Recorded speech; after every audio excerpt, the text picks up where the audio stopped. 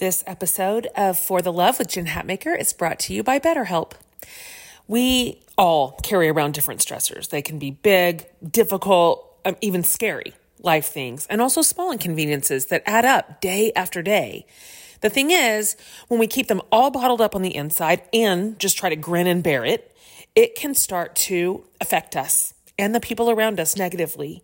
We may even isolate ourselves, which makes it even worse. Therapy is a safe space to get things off your chest and to figure out how to work through whatever's weighing you down. This was the case for me when I was at the highest stress level in my life, where the stress was even having physical consequences for me. Therapy was a huge part of my healing journey to learn how to manage the stress. So if you're thinking of starting therapy, give BetterHelp a try. It's entirely online and it's designed to be convenient, flexible, and suited to your schedule. Just fill out a brief questionnaire to get matched with a licensed therapist, and you can switch therapist anytime for no additional charge. Get it off your chest with BetterHelp. Visit betterhelp.com/forthelove today and get 10% off your first month. That's BetterHelp, HELP.com/forthelove. Hi, everybody. My name is Remy. Welcome to the For the Love podcast with your host, Jen Hatmaker, my mom. She writes books and speaks to crowds, but she mostly loves talking to amazing people on this podcast every week. Thanks for listening. We hope you enjoy the show. Hey, everybody. It is Jen Hatmaker. I would love to welcome you to the For the Love podcast today.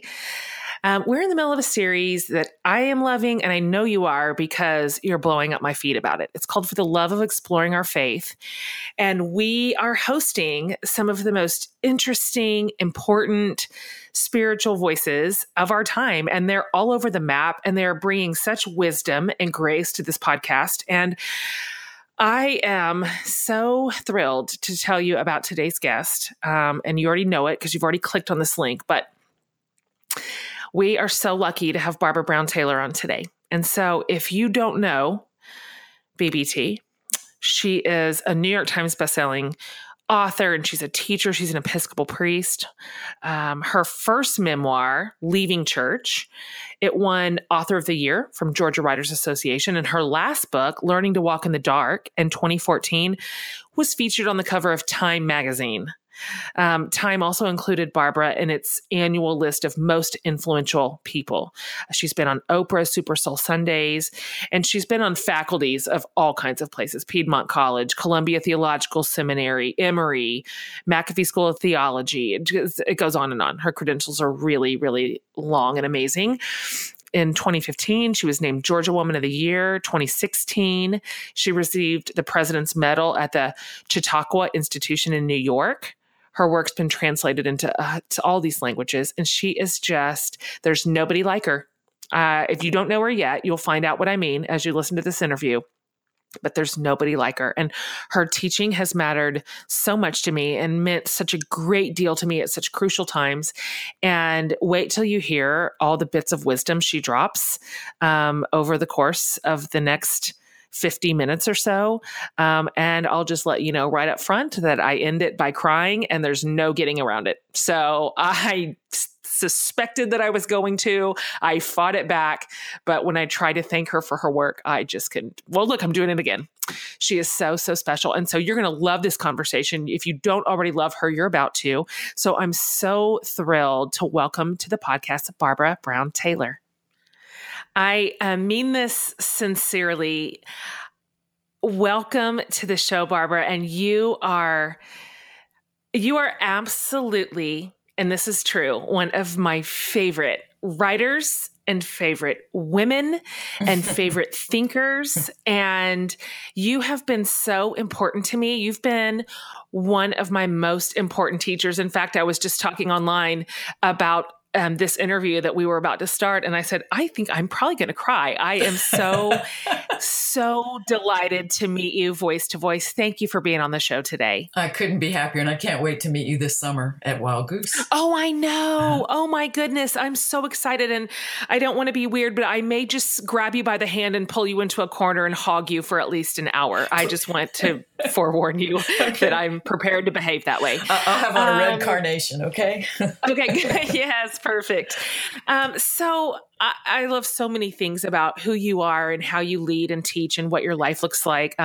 Specifically, what you've learned about truth and beauty and God and what you've shown us all. But what it was just, if I can just make it personal, you showed me at a really crucial moment in my faith that all of God and His beauty and Jesus and His ways cannot be contained inside any walls that any people build. I needed to hear that when you said that. And I wonder if, for my listeners that are new to you, could you tell us a little bit about your background and how, and this is not a short story, obviously, but how your faith evolved outside of any constructs that maybe once existed at an earlier point in your life? I can. And probably the first thing to say is there were no constructs for me growing up around faith or religion or God. I had wonderful parents who were very much involved in academic life and who'd been very stung by religion earlier. So they did their best to protect their children from religion, which meant I pretty much had to go hunting for the constructs myself. I was an oldest child and found my first church when I was 16. I'd visited a lot with friends. I mean, you couldn't help but go with friends. But at any rate, I invented most of the constructs or absorbed them from the culture. And because I live in the deep South, that is a kind of particular take that had a lot to do with loud preaching and sinfulness and fear. So that's a construct that helped me a lot when I was fearful, but I got kicked out of that church early, which I now count as a blessing. So. Oh, that's so interesting. What heinous thing did you do to get kicked out? I invited hippies. There were these, they kept telling me, I know that this was God's house of prayer for all people. So I found some hippies and brought them there one Sunday night, and that was the end of that. So. Well, you know what? That was a rough time to be in the Southern church. It ran a pretty tight ship back then. Yeah. And so how did this all begin evolving for you? No, I think I've backed through every door that has opened for me in my life. But I was a geeky college kid, and Vietnam was raging, and there'd been 3 assassinations, and the religion professors were the ones who canceled classes and sat out on the quadrangle with us and drank coffee with us late into the night. So I decided I wanted to be a religion major, and it just sort of went backwards from there. I went to seminary with no church membership, no intention to be ordained. I loved seminary, worked as a secretary in another seminary, just sort of kept backing into different kinds of calls. I love that. So it obviously was not, that was not your true north, that you said, I'm going to sit out and I'm going to be ordained as an Episcopal priest. I mean, oh gosh, no. So this is where you find yourself, and your work about sort of moving from the structures and the systems of organized religion into sort of the more, I don't know, wide open spaces of the wilderness. At least for me, you've given 2 really important gifts to the world, which for me was language and permission.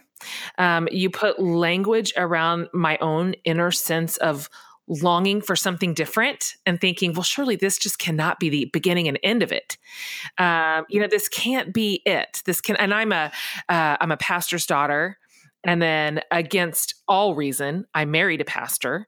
And so we too have been inside the structure, sincerely my entire life.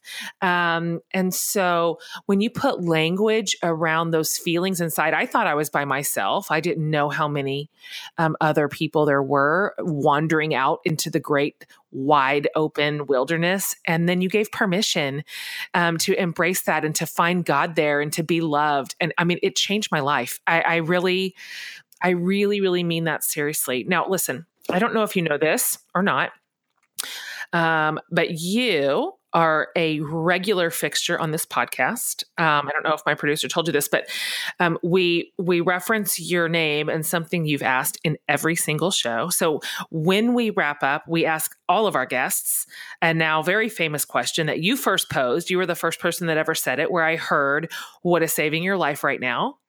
And that's the final question we ask every guest on this show. And the answers we've gotten, they're all over the place. They give us a window into the world or maybe into just their day. And so, of course, we're going to have to hear your answer at the end of this show. But you posed that question in one of probably my favorite book of yours. And consequently, I read things out of order. It was the first book of yours that I read, which was An Altar in the World. And you kind of talk about your salvation journey. And in it, you said, I've got it open here right in front of me. And it's more or less every other sentence is underlined. So that's how I made my way through this book. I just decided to highlight the whole thing. But you said in there, "My life depends on ignoring all touted distinctions between the secular and the sacred, the physical and the spiritual, the body and the soul.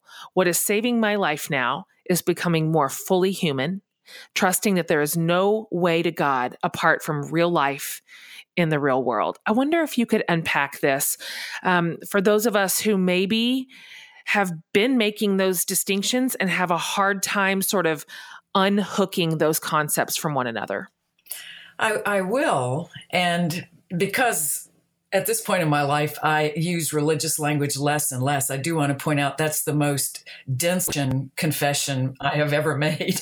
That the sentence you just read really to me is what Christian faith has given me. So there are just lots of kinds of Christianities, but I guess because I spent an earlier part of my life in a pretty divided path. In other words, where I was encouraged to keep the sacred apart from the secular, et cetera, et cetera, et cetera. It just, I guess I have a rebellious nature that just seemed wrong to me when I read the Gospels, and not just the last chapter or last chapters, but when I read the whole Gospels. Who could have been more invested in physical life on earth than Jesus? I mean, I've been preaching lately on consider the lilies of the field, the way he could look around and see anything and make it part of what he was talking about. So to unpack it, it just, it seems to me unfaithful to the gospel as I've received it to attend only to half of what it means to be human, which is to be an enfleshed spirit or a spirited body. I went to a gospel singing convention, first one in my life, a couple of weeks ago. We sang for 2.5 hours, and it was all future tense. It was all about heaven. And while it was wonderful, and it was a great step into sort of Southern Christian heritage, I really missed hearing anything about my life now. So I don't think I unpacked that very well, but it seems to me that, as a student of the Gospels, it is too easy to think that those are all somehow fake stories about the spirit and the flesh is just a prop. And I don't believe that. So I don't either. And I really appreciate your attention to that storyline, because I sort of grew up in a pretty traditional, also mostly Southern church. So I'm really familiar with the constructs that you observed, and also the ones you got kicked out of. I get all of that. And I know when I grew up, I was taught both overtly and covertly that the world was my enemy. Like I was to fear the world, and honestly, even my own body. Like my body, but the heart is deceitful above all else. My body is some sort of lust machine, apparently, to hear my leaders talk about it, and that this earth was just so temporary that I was supposed to hate it. And yet that wasn't what my experience taught me. My experience delighted in the world and found so much joy and beauty in it and in other people. And that was some of the earlier murmurings inside my own soul that felt those are some of the earliest questions I had about the theology that I grew up in, and wondering if there was not also a sense of holiness in grass and in water and in bare feet. And so reading your work on that, where you just in no uncertain terms declare it holy and declare it sacred and give us permission to just know God in those spaces and be loved by him, the end, like without any doing, is really, really super important. So speaking of sort of moving a little bit from the doing parts of faith, so your life has obviously shifted from working and leading at the center of the church community, to working with students of many faiths, students of no faith. And you said this, you said, I find myself equally at home with the religious, the spiritual, but not religious, the humanist, the agnostic, and the atheist, as long as they're not combative, since I'm too quick-tempered to resist a fight. First of all, thank you for saying that. I burn pretty hot. I love this ease that you have, this comfortable, like unself-conscious ease in getting in the middle of discussions like this that explore faith from a lot of different directions and that aren't going to shake your core beliefs or discombobulate you in a way which fair culture tells us it will. That's what we are told is, well, that's slippery slope. If you open up that discussion or if you listen to somebody else's perspective. So I wonder if you can talk to us about moving from working in those more familiar, traditionally Christian environments, and then what it was like to work in a deeper way with people who don't believe the same way you do. Yeah, I can do that in my favorite Episcopal church on a Sunday morning. I can look left and look right and see two people who don't believe the way I do. So great point. I don't have to go very far. But I don't want to lie here. I want, first of all, to say that to have some of those conversations we've been warned about really did shake my faith, really did challenge my core beliefs, really did move things around. And I want to be honest about that because it's part of the risk I think I'm called to take in any kind of search for truth, never mind sacred truth, that if I'm not willing to be upset and rearranged and taken apart, then how willing am I really to be redeemed? So I don't want to lie that the difficult conversations come without risk. They come with a great deal of risk, but I've come to think of the risk as holy as well. And that if I'm not shaken up from time to time, I'm probably not listening hard enough to what other people are telling me. And you say you run hot. I do too. And there are certain people get me in a room with, and I've got to really work on my spiritual disciplines of breathing and listening and loving my neighbors. Thank you for saying that about those conversations. That's honestly true. You're right. That exposure to our neighbor and to other people, it can shake us up, but that's not bad. That's not to be feared. And there can be something, just to use an old church term, really sanctifying about that. And that deeply works in our soul and begins to mold and shape our faith in wonderful ways, in amazing new ways. So I appreciate your honesty about that.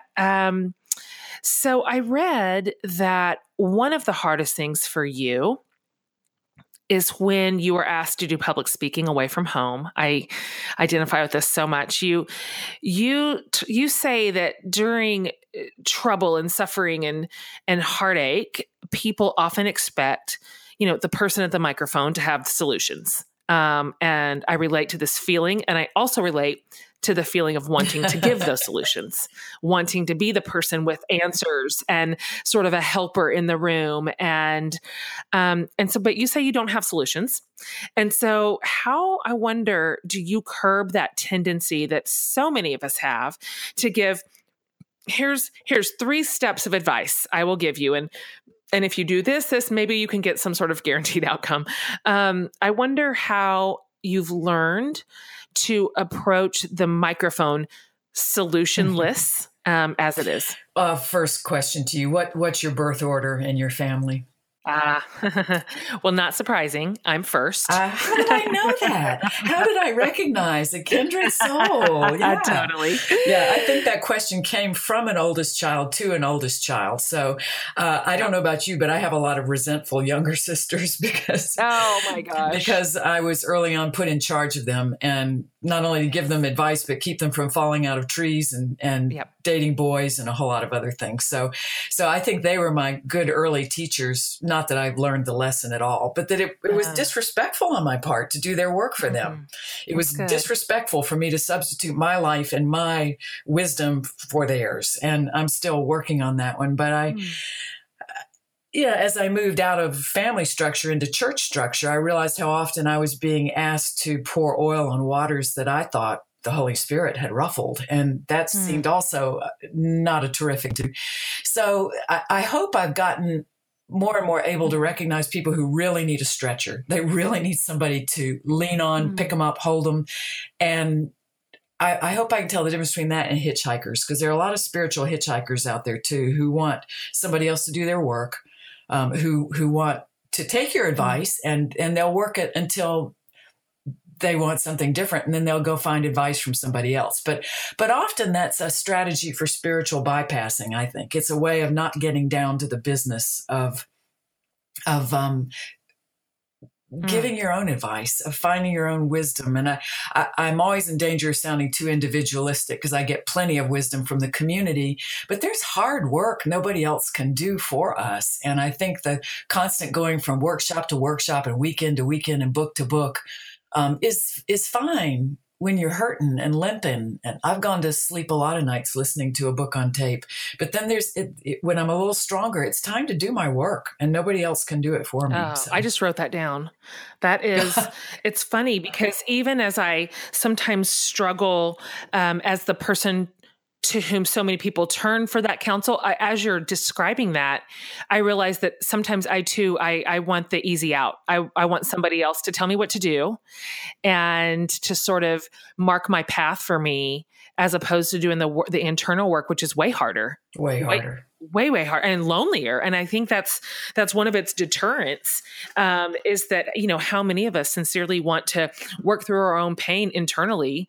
So I appreciate that wise counsel. And we just don't hear that very often. I do not hear that from my teachers very often. Like, this is your work. So going back to your story, I know in the early 90s, and of course you've written about this, you and your husband, Ed, made this super intentional decision to leave the city in order to live closer to the land, which you write about as honestly, as beautifully as any writer on the face of the earth. And I've heard you in fact say that the land is your heaven on earth, you're where you live. So I wonder if you could tell us about that decision and where you went, where you ended up going, and even what that whole, not just geographical change, but the lifestyle shift look like, and how did that location change sort of ultimately affect your perspective, your teaching, all of it?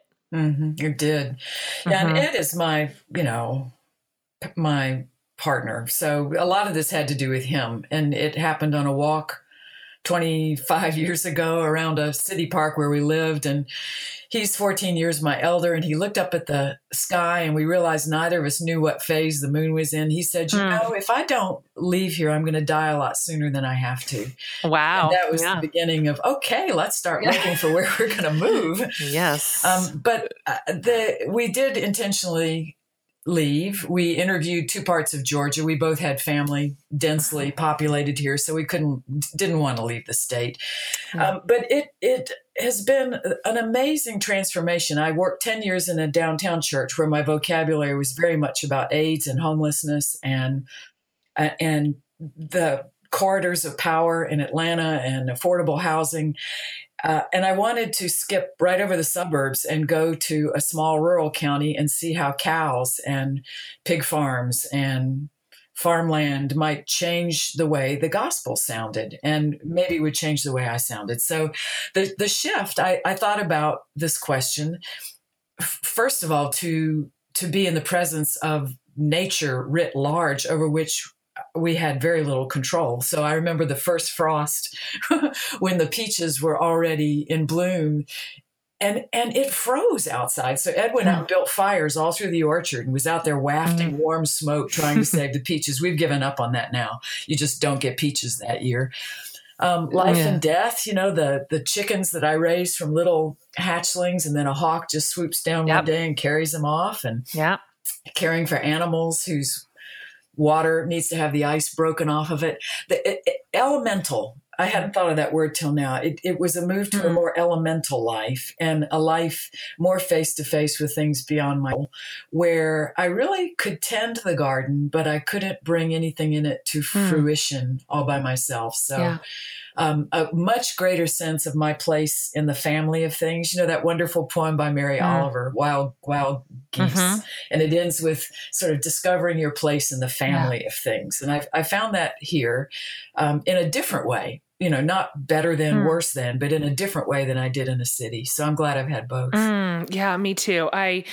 Again, that just sort of circles back around to one of our earlier points, which is that the world is profoundly holy, and there is so much to be discovered in it, and our place in it, and what our limits are in it. And that, to me, when you talk about that, it deeply challenges sort of the American Protestant work ethic that says with just enough hard work, we can literally pull off anything. We can control it, we can shape it. And that's obviously not true, and leaves us with so much disappointment, both spiritual and experiential. But the earth teaches us a different story. It really does. And it's a good one. And it's good to have our right place in the world. To me, that's a relief. That doesn't make me feel small and insignificant. It makes me feel relieved to just be this one simple part of this big, wonderful story that I didn't craft and I didn't start and I'm not going to finish. I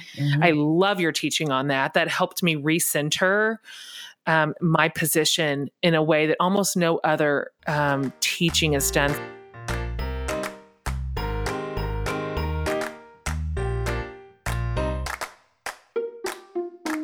All right, guys, quick break to tell you about something I'm super excited about. So listen, if you're feeling like you spend too much, eat too much, own too much, waste too much, you might want to check out the 7 experiment video series and books I developed and take the 7-week challenge against excess that literally changed our family's lives permanently.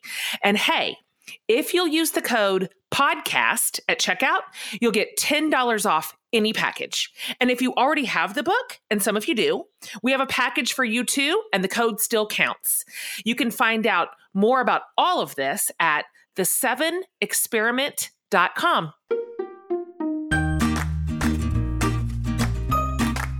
So the book that you wrote in 2014, Learning to Walk in the Dark, that one, it had quite a reach. And that book got a lot of attention from some really important people and places. It was, Time Magazine did a cover story on it, which is no small deal. I mean, it was on the cover of Time Magazine, for crying out loud. Obviously, Oprah had you on Super Soul Sundays. And that book and your subsequent, pieces that you did on it helped us take a pretty good look at our view of darkness, especially those of us from the church who you say never have anything nice to say about darkness. You said from earliest times, Christians have used darkness as a synonym for sin, ignorance, spiritual blindness, and death, which you're absolutely right.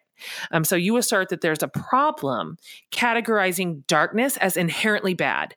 But rather, you talk about this really beautiful concept of lunar spirituality, in which the divine light available to me waxes and wanes with the season. And I found this really fresh and innovative and refreshing teaching as a way to view both the light and the dark times of our lives. Can you talk a little bit about this, about what you learned and what you sort of posited toward your readers and the world? Yes, and I learned a lot about that book by talking to other people about it. I took it on. I think the pastor in me has never retired. So I'm always listening to what troubles people, and being lost came up a lot. Can't see where I'm going, don't know where the church is going, don't know where my life is going. So it seemed to me that it was time to take that on. And then, gosh, did I learn a lot from literally blind people, from people of color, from all kinds of people about what a sticky piece of tape the words are. Dark and darkness mean such different things to different people. So I took it on that way. But I learned about the moon in my front yard, that it was a much more accurate reflection of my soul than full sun, which was frankly just a lie. I mean, that was just a pretense. That was to pretend to be fully solar was just to hide out a lot, to not let people see a bunch about me. So the idea of waxing and waning, as you said a moment ago, was just so deeply relieving. It was like when God showed Job the universe after 37 chapters of Job's breastbeating, which he had every right. It was still a real relief to be rescued from the center of the universe. And I think there's something about the moon that comes and goes. To identify with that gives me a much more realistic place to shine and go dark before God in a good way, not a bad way. Yeah, I can hardly think of anybody else that I've heard teach that. A lot of our teachers will tell us to sort of, and I'm guilty of this too, just sort of hang on in the dark, and we're going to learn a lot in the dark. But the end game there is that the sun is going to rise again. But I really appreciate that you sort of guide us into what it means to sit in that and to rejoice in it, honestly, and to notice the beautiful portions of what the dark looks like, instead of just always bad and evil. I think Christians come honestly by our view of darkness, because Christian scripture is full of it. And so is the First Testament of the Bible. So we come by it honestly. And one thing you said, if I learned this in my front yard, one thing you said is exactly true. The sun does come up again, and the moon does cycle around again. So I don't think those teachers are wrong, but I do think there's a way to be in the darkness that's not all gritting teeth and closing eyes and taking Ambience. There's probably another way to deal with the darkness. Yes. So I don't want to dispense with things we've been taught. It's not a pleasant place, but to begin to go voluntarily into it on a regular basis is really helpful when it comes involuntarily. When it comes to visit and I didn't choose it, I'm better equipped when I do choose to sit there quietly. Because in many ways, God's job with me is to break my heart and tranquilize my ego, and both where I live and do that as well as anything. One thing that you taught through that, which it seems so obvious when I hear it, except it's not a way. I just follow along a very deeply entrenched path of thinking about that metaphor, the way that I've always sort of considered it and been handed it and taught it my own self. But, in some ways, at night is deeply wonderful. It's restful. It's our time for our bodies to rest and rejuvenate and renew, and that's a wonderful part of the dark. I mean, and again, chosen, as you mentioned, when we are willingly sort of put ourselves to bed for a season, for a cycle. I think that is also a really healthy way to think about darkness, which isn't necessarily tinged with suffering, but simply tinged with rest. And something I'm terrible about, and you probably are better, but we're firstborns, which just means I'm just accustomed to doing. And I'm sort of that's my way, and that's my type. Mm-hmm. And I'm learning what it means to say, this needs to be a season of rest, because nobody can be awake for 6 straight days. That's unhealthy for the body. And so I just think you brought a lot of nuance to that concept and allowed me to think about, I like how you called it a sticky piece of tape, that word, because it's more than one thing. It's not just sort of this carte blanche sense of suffering that I think even I've taught darkness as. You took from that book, and you are taking from this conversation my grandest hope, which is that people would pull out the file folder they have labeled darkness, look at what is in it, and add some things to it. Yes. Because I don't know about you, I'd rather kiss somebody in the dark than in the light. Sure. I dream in the dark. Yeah. I hear whippoorwills in the dark. I see stars in the dark. I mean, That's right. This is not relentless dark. It's not cave dark, but you just put new things in the file folder. So what more could I hope for? Oh, I love that. Thank you. Thank you, Barbara Brown Taylor, for saying that wonderful thing to me. All right. So you're working on a new book right now. Are you finished with it? I am finally finished with it. Oh, well, glory be to God. So it comes out next year, right? 2019? Yeah, 1 year. You turn it in March and it comes out in April of the next year. Go figure. I know. And by that time, you can hardly remember what you said. You have to go back and remember where your head was. But you've said that you've been wanting to write about living with religious difference. I cannot think of a time we need somebody to lead us in this more than right this minute in our culture. Is that, so your new book is called Holy Envy. Is that still the title? Did that title hold? It did. It was challenged and it held. And yes. It dates back to Krister Stendahl, who was the dean of Harvard Divinity School for a while. And then he went back to Stockholm, his homeland, to be bishop of the Lutheran Church there. And a Mormon temple was built in Stockholm, and people called upon him to protest it. And instead he went to the microphone and talked about 3 rules for religious understanding. And the first was, if you want to learn about a religion, ask its adherents and not its critics. And his second rule was, don't compare your best to their worst. Oh, my goodness. And the third one was, learn to practice holy envy. And I was fascinated by number 3. I mean, number 1 and 2 are great, but number 3, I have been working on that concept for a long time, sort of like learning to walk in the dark. But I certainly have had a lot of opportunity to practice it because I've taught world religions for 20 years. And so I experienced a lot of holy envy, teaching my tradition from a more objective standpoint than ever. And I was responsible for teaching 5 of the major religions of the world over 15 weeks, graduates who might never look at it again. So it was really important to teach them more subjectively than ever before. So needless to say, that gave me a lot of material for a book called Holy Envy. What else could we expect to hear you say in that book? What are you teaching us? What is your hope for Holy Envy that your reader will kind of walk away with if you were going to sort of give it a high level thesis? It changed. I wanted it to be a classroom memoir. I'm going to answer your question any minute now. But it's very anecdotal. And so it is meant to be a very, very small window on a very, very large subject. It is one classroom in a rural college in Northeast Georgia, taught by one Christian teacher who all of a sudden encounters the great wisdom traditions of the world.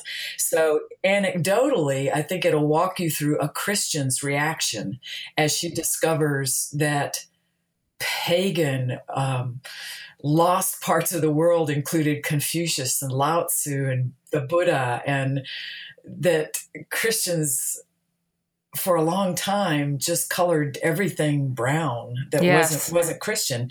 And other religions have done that as well. But I guess what I would love for people to come out of that book thinking is, oh, I've thought that. Oh, I've wondered what that student wondered. Oh, I thought what she did. And I also have a lot of new Christian storytelling in there that I think will help people who would like some Christian ballast for being better neighbors to people of other faiths. I hope they can find it in this book. I have no doubt that they will. And it comes out next April. Next April. So speaking of your students in your classroom, you obviously love working with undergraduates and then people in their early to mid 20s in general. And so one thing that I've heard you talk about and write about numerous times is, and this doesn't frankly just apply to young adults. I see this very deeply represented in my age group too, and we're in our 40s. But I heard you talk about their intense desire to find their calling, quote unquote, their calling, right? Which I think is something that we're sort of this sort of packaged idea that we're handed to discover somehow this like tiny bullseye of our calling. And I like the analogy that you gave because you said in regards to our calling, you wrote, I think we'd like life to be a train. You get on, pick your destination, and get off. But you liken it more to a sailboat ride where the weather changes and the current changes, and we have to work with others to navigate the fluctuating conditions. And so you impart your own experience to your students who are trying to train it, essentially, by saying, I just thought I had to pick the right train. And I worked hard to pick the right train. And darned if I didn't get off at the end of it and find out that it was just a midway station. That's such a great analogy. And I was going through all my books of yours this morning, and to that sort of idea in An Altar in the World, you also wrote, you were talking about something different, but you said, one night when my whole heart was open to hearing from God and what I was supposed to do with my life, God said, anything that pleases you.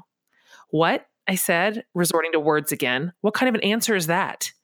Do anything that pleases you, the voice in my head said again, and belong to me. Mm-hmm. Like, it makes me want to cry my eyes out when I read it. So precious, but I'm sorry. So meaningful. Mm-hmm. Can you give us your thoughts a little bit on how we can embrace a life that is more like a sailboat and less like a train, and one in which God says, I just really want you to belong to me? Mm-hmm. I think in a lot of ways, the troubles the institutional church is facing right now is a good thing. Yeah. Because it has woken a lot of us up to ways in which our faith may not be acted out by going into ordained ministry or by working within those walls, which are good walls. We haven't had a chance to talk about how much I love my local church, but we'll get back to that later. But there is a way in which finding people talk about being public theologians now, or journalists who take a theology class, or people who go into business and want to know how faith informs the way that they figure out employee benefits, et cetera. I mean, there's a way in which the lowering profile of churches, with any luck, will also bring about a kind of flowering of faith, of Christian teachings, in a lot of other places. I sure do find that with students. There are very few students who want to go into seminary anymore. There's not a lot lining up to be ordained, but I've had classes full of nurses who want to know what they can learn about, people of other faiths that'll help them be better nurses, or coaches who want to know about the fasting traditions of other religions so they can be better coaches. And I mean, I could go on and on about people in all these majors, all these things they want to do with their lives, who are realizing that religion could help them be better X, Y's, or Z's. And I'm not even talking now about their personal faith, but about ways that they interact with their neighbors. Now, the sailboat train thing, I've actually found 20-year-olds better at that than I am. Interesting. They know they're not going to work the same job their whole lives. They know they're not. And so their discussions have more to do with their purpose than their jobs, have more to do with what they want to create in this world, what they want to be part of. And they can see that might take several different forms. And a number of them even keeping salary separate from meaning. They know they'll do some things to make a salary, but that's not going to be where the meaning comes in. So that's interesting. I don't know that we were granted that permission to think like that. No, ours was, at least for me, the narrative I sort of received was much more prescriptive than that there is definitely a calling. It looks like one thing. Good luck. I hope you figure it out, or else your life's a waste. And, I still hear people say that. I will hear this teaching come from teachers that are my peers and say things like, I don't want to get to heaven one day and find out that I left a bunch of stuff on the table that God had for me. And that kind of teaching is freaking terrifying. I hate the idea. I actually hate that theology that we might actually get to heaven one day and discover that it really was all about our works and behavior after all. That Jesus really wasn't enough, and come to find out God actually is disappointed. I just think that's terrible theology. It's awful. There was one slip in your envelope and you didn't open it and do it. Yes, like, well, I guess you're gonna get in by the skin of your teeth, but you blew it. I just think, oh no, I don't want to be a Christian if that's the God I have to face one day. Like, surely I cannot be that powerful. But I really appreciate the freedom that you give us as a teacher. To have some flexibility in there and to know that God can be holy in any circumstance, in any life, in any scenario, in any career path. And rather, he just so deeply wants us to belong to him, which is, I think, the end game. I would love, because you mentioned it, now that you are speaking of it, I would love to hear you talk a little bit about your local church and what it is to you and what you have come to love about it. And I shouldn't talk only about the local church, but it's funny to have written a book called Leaving Church. And then find out the church never left me. It just keeps inviting me back, which is such a merciful thing in itself. Yes.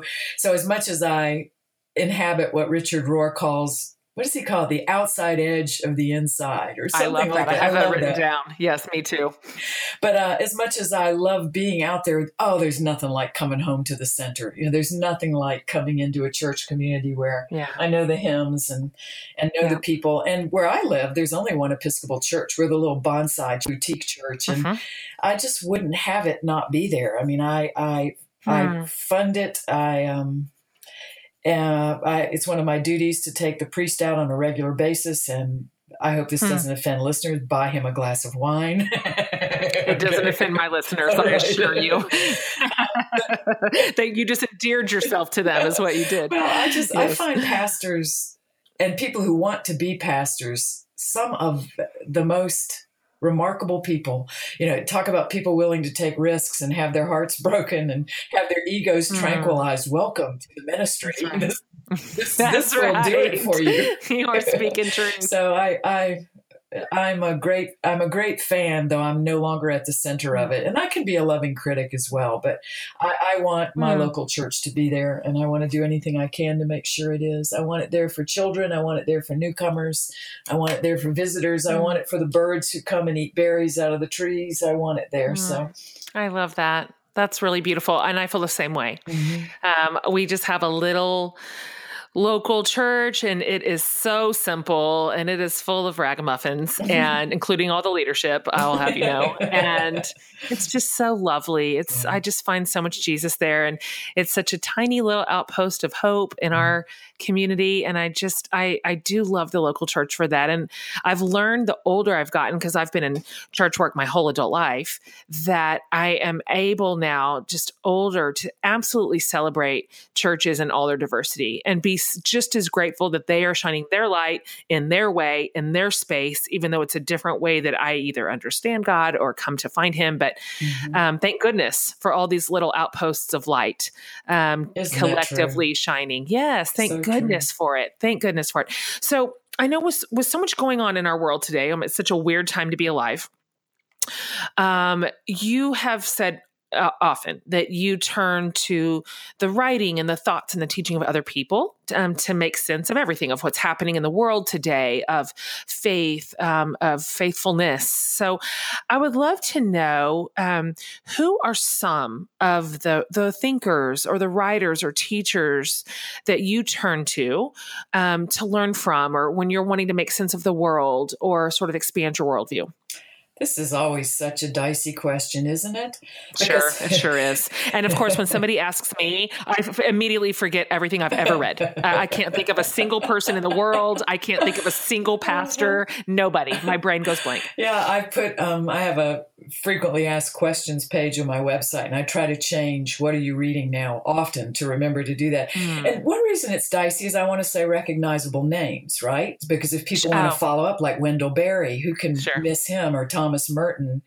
I also have people in other traditions that I read a lot, like Pema Chodron from the Tibetan Buddhist tradition, and Jonathan Sacks, who's an Orthodox rabbi, and Eboo Patel, who is a young Muslim, and Howard Thurman, who's one of my sages. I sort of have two categories: sages who are older and surfers who are younger, because I have to look both ways for people to teach me about the world. So I love this. So my surfers, include Greg Ellison, who is a student of Howard Thurman. I mean, not directly; he's more like grandson theologically, but he's writing about especially young Black men in America and all people in America, but especially the young Black men in America in light of what's happened in recent years. And Eboo Patel is a young man relative to me who writes about how young people in particular can come together across faith and find their faith is strengthened by knowing one another instead of challenged. Kate Bowler, who teaches at Duke, is a wonderful, fresh voice. I love reading her. And Elizabeth Dias, who just became the religion reporter for the New York Times. I read her in Time magazine for years, but she's one of the people I also read to help me see the world through younger eyes who make different and in many ways better sense of things. And Jen Hatmaker, did I mention her? Obviously. I mentioned her. Yeah. I love your list. So first of all, I want my listeners to know that we will put up links on the website, on the transcript of this episode, to every single person Barbara just named. Oh, gosh. And I appreciate that you listed such a diverse lineup, because my tendency, and I wonder if it isn't just a human tendency, is to reach for teachers and leaders who more or less already occupy the space we're in. That's sort of a homogenous voice, one that's going to reinforce what we already think, and stamp our worldview with approval. But it is incredibly challenging and fruitful to give yourself permission to read way outside your space, way outside. I mean, all the way down the street, even. It's so good for us. It's so good for our minds and good for our hearts and our souls and our faith. And so I thank you for giving us all those names, and I'll make sure that everybody has access to that whole list. So that's wonderful. Thank you. Here we are at the end.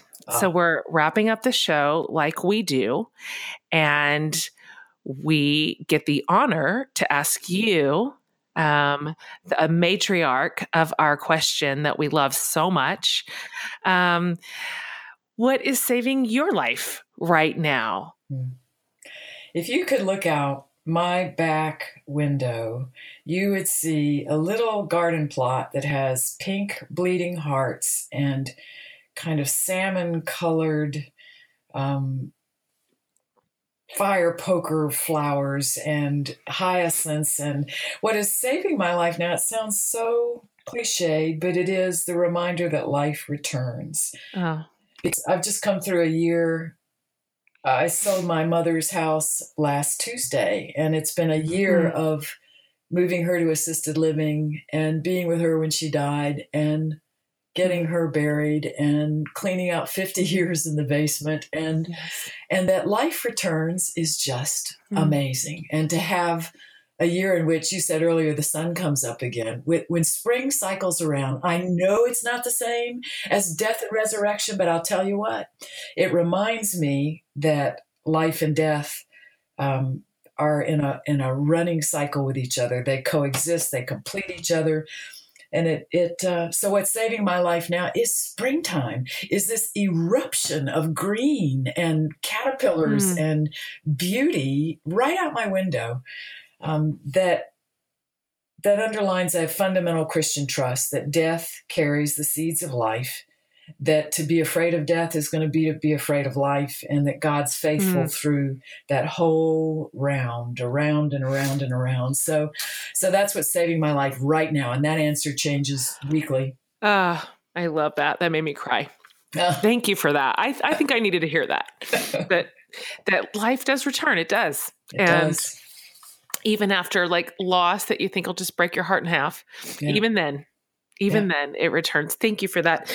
I want to thank you so much for coming on today. I appreciate not just your time, but just who you are and what an important teacher you are to my generation, and how special your voice is and how much it's mattered to my own life. So sorry, I'm struggling, and I knew that I would, but I appreciate you and I love you. And I want my listeners to know that everything, all your things, your books, your website will have every single link available, because now I know that if some of my listeners have just met you for the first time, they are positively going to want to follow you and read your work. And so we'll have all that available. So thank you so much for being on today. I am so, so grateful. When we meet each other this summer, we can go straight to the embrace, right? Straight to it. I mean, full frontal, full frontal. I can't wait. Thank you so much for inviting me. Thank you, Barbara. Well, I think I handled that well.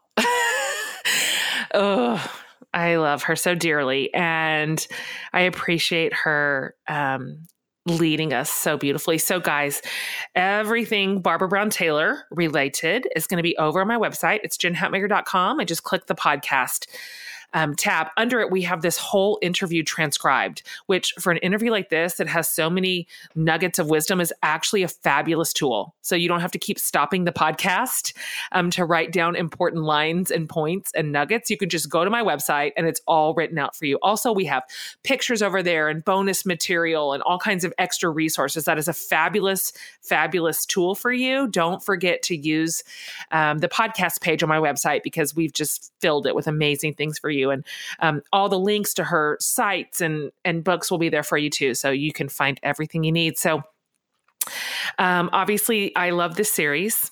And I do not want you to miss next week. We continue to invite really provocative and interesting and thoughtful guests who are leading us really well through exploring faith in a way that's not fear-based and but rather really open-handed and open-hearted, and I think leading us toward a beautiful path within the church and our generation. So don't miss it.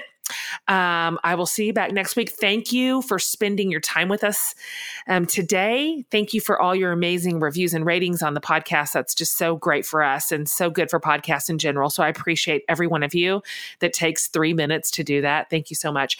Guys, have a great week, and I'll see you next time.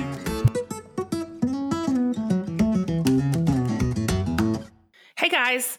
We're back for another segment of Jen's Favorite Things. So this is the part of the show where I share about some wonderful companies that are producing amazing products and giving back to charitable organizations and really worthy nonprofits. Plus, they have exclusive discounts and extras just for you, our podcast listeners. So here are today's favorites. Make getting dressed the easiest thing you do all day with Style Challenges, an online personal styling program that gives you all the tools you need to build a stylish wardrobe at a fraction of the cost of a personal stylist. So get $10 off with the code FORTHELOVE10 at stylechallenges.com. That's it for today's show. Hope you enjoyed this chat. Be sure to subscribe to my mom's podcast and give it a thumbs up rating if you like it. From the whole Hatmaker family, I hope you have a great week and see you next time.